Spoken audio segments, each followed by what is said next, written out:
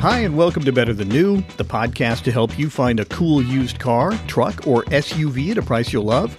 I'm your host, Gary Crenshaw, and if you caught last week's episode, you got to hear my pick for the top 10 used vehicles we covered here on the Better Than New podcast in 2022.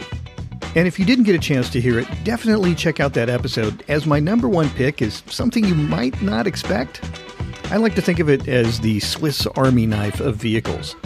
You can get it with either a hardtop or a convertible top. You can run it with doors or no doors. You can get it with a manual or an automatic transmission. It runs on-road or off-road. It's an iconic vehicle known around the world, and it's capable of taking you on an adventure of a lifetime, no matter where you want to go. What is it? Listen to the episode. Find out for yourself. Or cheat and go look at the show notes if you want. Anyway, it's a great vehicle. You should check it out. But today, I want to look forward to 2023 and give you a hint of some of the interesting cars, trucks, and SUVs I plan to talk about in the coming year. And we'll dive into that in just a moment. So hop in, buckle up, and let's go for a drive. It's a little hard to believe that 2022 is almost over. I mean, I don't know about you, but time just seems to fly by for me. Take this podcast, for instance. It seems like I just launched the Better Than New podcast a couple of weeks ago, but this is episode 32. Now, it's pretty common in the podcasting world that many people don't make it past 10 episodes, so I'm really thankful to you and to everyone who's downloaded an episode or two or 32 over the last year. It's been a great ride so far, and I'm really looking forward to an even better second year of this podcast. Now, I do this podcast because the prices of new cars and even the average used car are just too high. I mean, this year, the price of an average new car in the U.S. topped out a little bit over $48,000. I think I mentioned it was approaching $50 a couple of times, but yeah, it was a little bit over $48,000. It's come down a little bit since then, but this is according to Kelley Blue Book. Other sources show the average price of a luxury car at more than $67,000. And the average price of an EV is around $65,000. Again, this is in the U.S. Used cars, they're around $33,000 on average. I don't know about you, but that's just too much money. So I'm really focused on helping you identify and locate fun-to-drive vehicles that are kind of in the, $10,000, $15,000, $20,000 range. That's kind of the sweet spot. That's what I'm looking at. And the great news is there's a lot of good cars, trucks, SUVs in that range. So that's the kind of stuff that we're going to focus on. Now, I distinctly remember thinking when I started this podcast that I would run out of great used cars and trucks to talk about. I would run out of things to say. I would run out of affordable vehicles. I would run out of topics. But over the last few weeks, I've been expanding my list of potential episodes for 2023 and beyond. And, it's funny, I have way more than enough to fill an entire second year. So today, I want to give you a little preview of some of the used cars, trucks, and SUVs we'll be looking into and recommending for purchase in the new year. And I want to start with the SUV category. So I think it's time for me to dig into Toyota's Land Cruiser as a used vehicle option. And the one I'm looking at is the 100 Series Land Cruiser, available from 1998 to 2007. You may be familiar with these. They're a tough body-on-frame construction. But what's really cool about the Land Cruiser is that Toyota built these to last a minimum of 25 years. Now, most of their vehicles, they kind of target about 15 years, and that's probably typical for most manufacturers. But 25 years is a long, long time, and that's a minimum. Now, that's assuming you maintain it and all that kind of stuff, but these things are super tough. They go forever. And with the 4.7-liter V8 and 230 horsepower, you can load it up with people and gear. This is a 7-8 passenger vehicle, so you can carry all of your stuff, all of your kids, all of their junk, put a rocket box on the top, hang some bikes off the back, and go off on an adventure. It's amazing. Now, it's also available as the LX470. That's basically the same vehicle. I personally like the 100 Series Land Cruiser better than the LX470, but that's just me. It's just more of an aesthetic thing. But they're both great vehicles, so that's a great option. Now, they are expensive. So Land Cruisers have gone up in price, and they've kind of gotten out of reach for some people. And some people don't want to pay the $20,000 entry fee for a car that's already got a couple 100,000 miles on it. 175, 200, 220. That seems like a lot of miles for the money. So if you're looking for a cheaper option, we're also going to explore the Isuzu Trooper. Now you might think, what? The Trooper? Hello? Isuzu? What's that? Well, I'm talking about the second-gen Isuzu Trooper, available from 1991 to 2002. It's not exactly a competitor to the Land Cruiser. However, it is a tough body-on-frame truck, and it came with either an automatic or a manual, and you could get it with a 3.2-liter V6 that made 190 horsepower, or a 3.5-liter V6 that made 215 horsepower. And these things are much less expensive, so it's definitely an option to consider. Another SUV that's a competitor to the Land Cruiser is Toyota's own Sequoia. And I'm talking about the first generation Sequoia. Again, big body-on-frame truck, lots of room, tons of space. Not built quite to the same standard as the Land Cruiser, but most of these things were used to go to the mall, to go shopping. People hauled their family around in these things, and they never really went off-road. So, 15, 20 years later, people are selling their Sequoia, and it's got 100,000 miles on it, and it's been well cared for, well maintained at the dealer. Why not pick up one? Use it as your camping vehicle on the weekends. It's a great way to go. So we'll talk about those. We'll also look into the Nissan Xterra, the Nissan Pathfinder. I'm going to take a look back also at the Isuzu Vehicross. Remember that vehicle? Those are great. They didn't make a lot of them. It was kind of a show car that became a street vehicle back between 1999 and 2001. I think about 4,500 were built. Not many, but a very interesting vehicle. So we'll look at that among others. So there are definitely some interesting options for SUVs, and we will explore those in 2023. Now, on the truck side, like many of you, I'm a fan of small pickups that dominated the automotive landscape during the 1980s and 1990s. And back then, kind of everybody's favorite was the Toyota pickups. My dad bought one. It was a 1980, had a 5-speed, 4-wheel drive, and the only option other than the 5-speed, I think, was air conditioning. Had a bench seat, kind of a blue fabric-covered bench seat, white exterior, white steel wheels, but that truck was great. It could go anywhere. So I wish we still had it, but those are very popular. The sad thing is they've really gone up in price a lot in the last, 3 to 5 years. People really ask a premium for those. So what's an option? Well, the Nissan Hard Body Pickups from 1986 to 1997, that's a great option. So we'll explore that. Also, we'll look at the Mazda pickups, the 4th gen B-Series pickups from 1985 to 1998. That's another solid option, although I think I prefer the Nissan Hard Body pickups. So we'll talk about those, plus several other pickups in the coming year. And finally, under the truck and SUV category is a subcategory I like to think of as funky little 4x4 things. That includes the Daihatsu Rocky, the Suzuki Samurai. Those are definitely funky little 4x4 things. Still fun to drive. Difficult to find in good condition, but they're out there. For something that's a little bit bigger, a little more substantial, there's the Dodge Raider and its comparable 2-door Mitsubishi Montero. And there's also the Geo Tracker and the Suzuki Sidekick. So we'll take a closer look at those. Those are some interesting kind of weekend 4x4 vehicles for, 1 or 2 people to go back up into the woods, go hiking, camping, that sort of thing. We'll even take a close look at the original funky little 4x4, the Subaru Brat. Remember the Brat? Those are great. Difficult to find, but we'll take a closer look at those and see if maybe they can pull duty as a fun-to-drive weekend option for the more outdoor-oriented drivers. So the next category is muscle cars.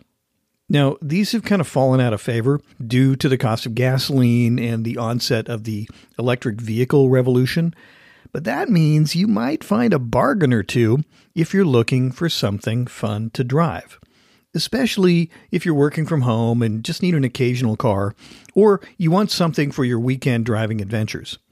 Another way to look at it is this may be your last chance to own a fun car with a V8 engine. Okay? Something to think about. So what are we going to look at? Well, I want to take a closer look at the 2011 and later Mustang GT with the 5-liter Coyote V8 that made 412 horsepower when introduced and had an available 6-speed manual.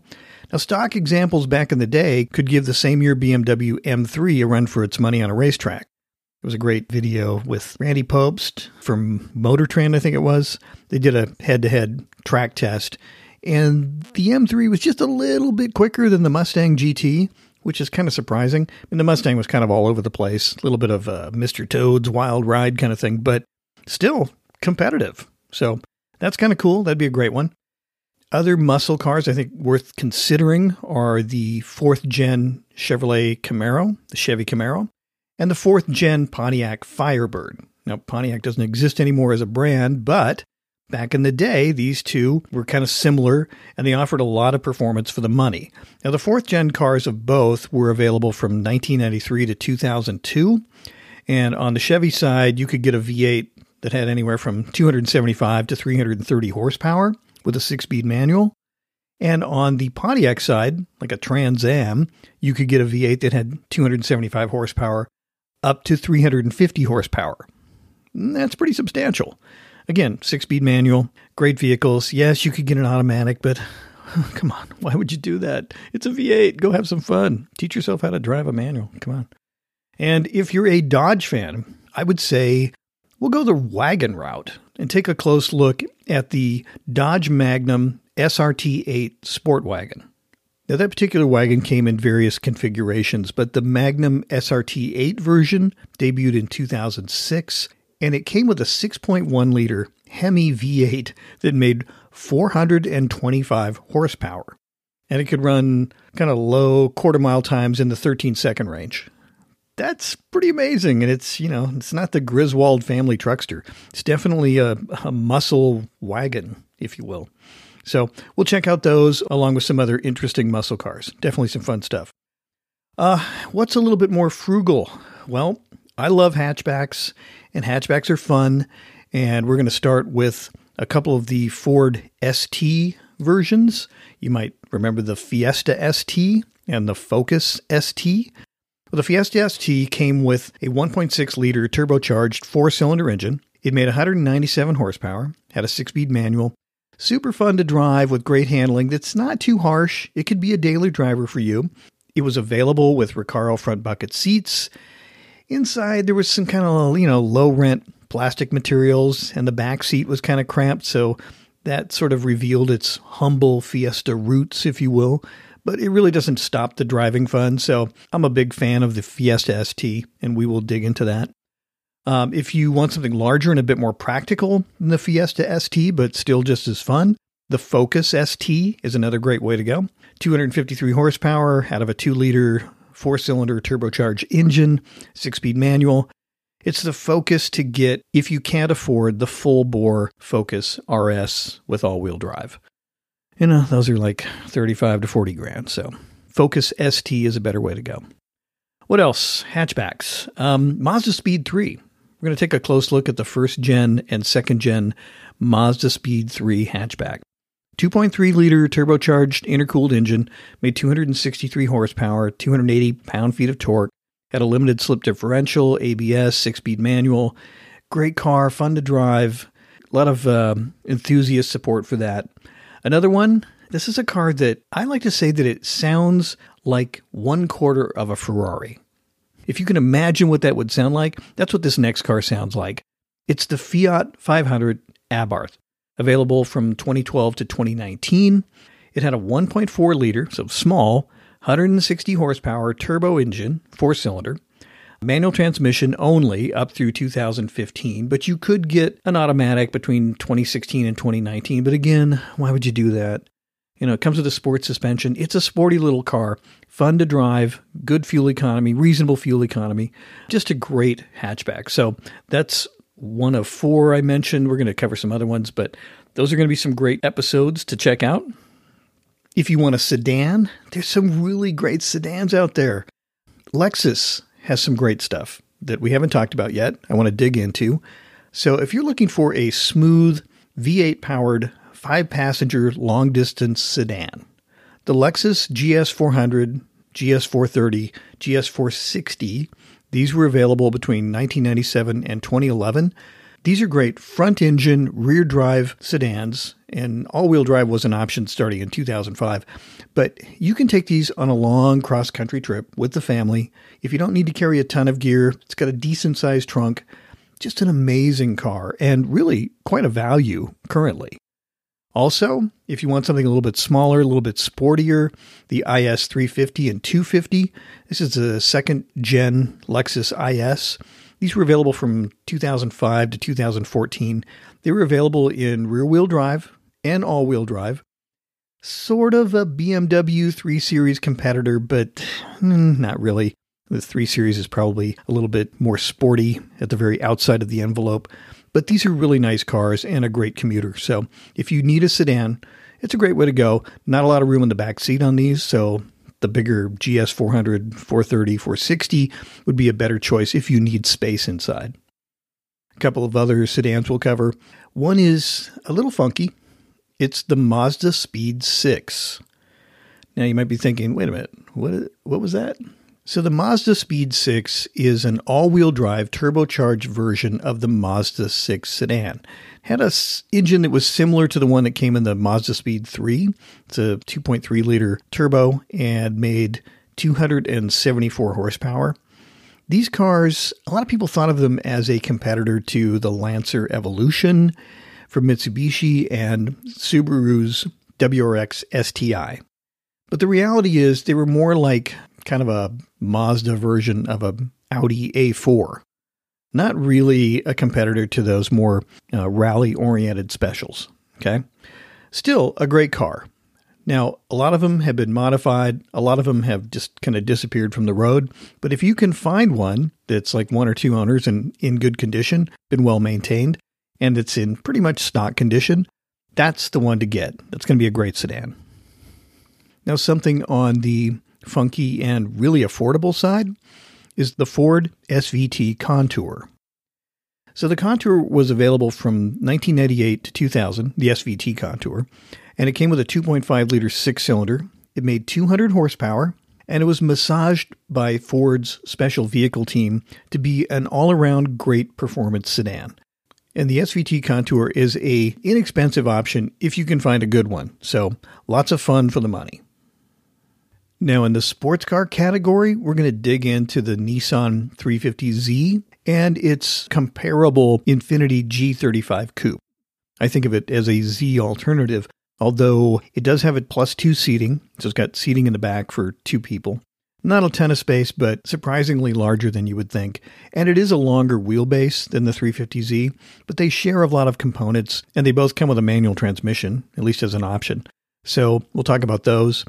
We're also going to look at the three German cars that competed against each other back in the late 90s, early 2000s.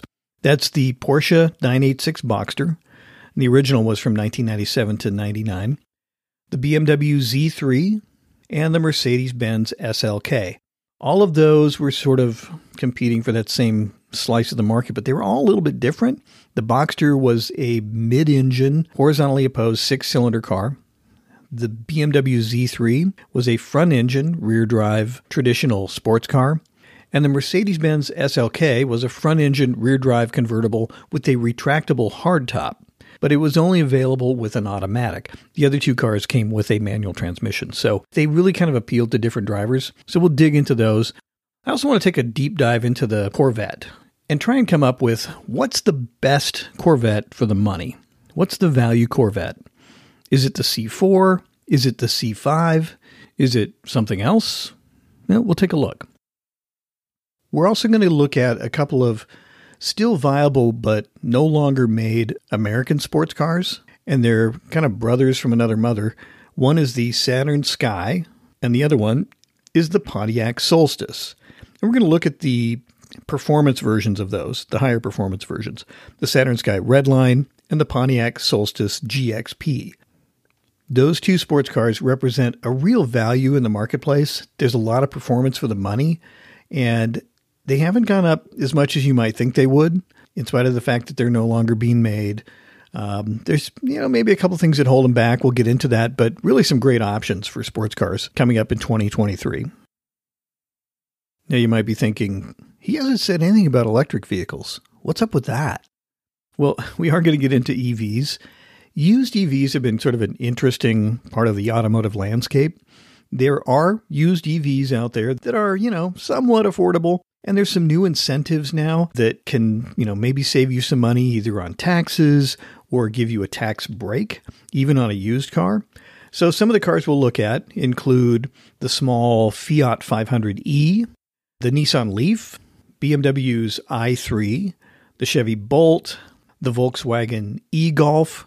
Those are just a few. We'll probably even take a close look at a used Tesla and see if that actually provides some value to you. Now, some of these cars, some of the EVs that are out there are still really expensive. And depending on the tax break you get, depending on the incentive, there might be kind of a sweet spot for which one is going to be the most affordable for you. So we're going to look into that confusing array of tax breaks and incentives and try and find out what the sweet spot really is. I've got an expert or two who are going to come on the show and talk to us about that. So we'll dig into that slowly over the course of the year and give you some recommendations for used electric vehicles that you could have in your garage.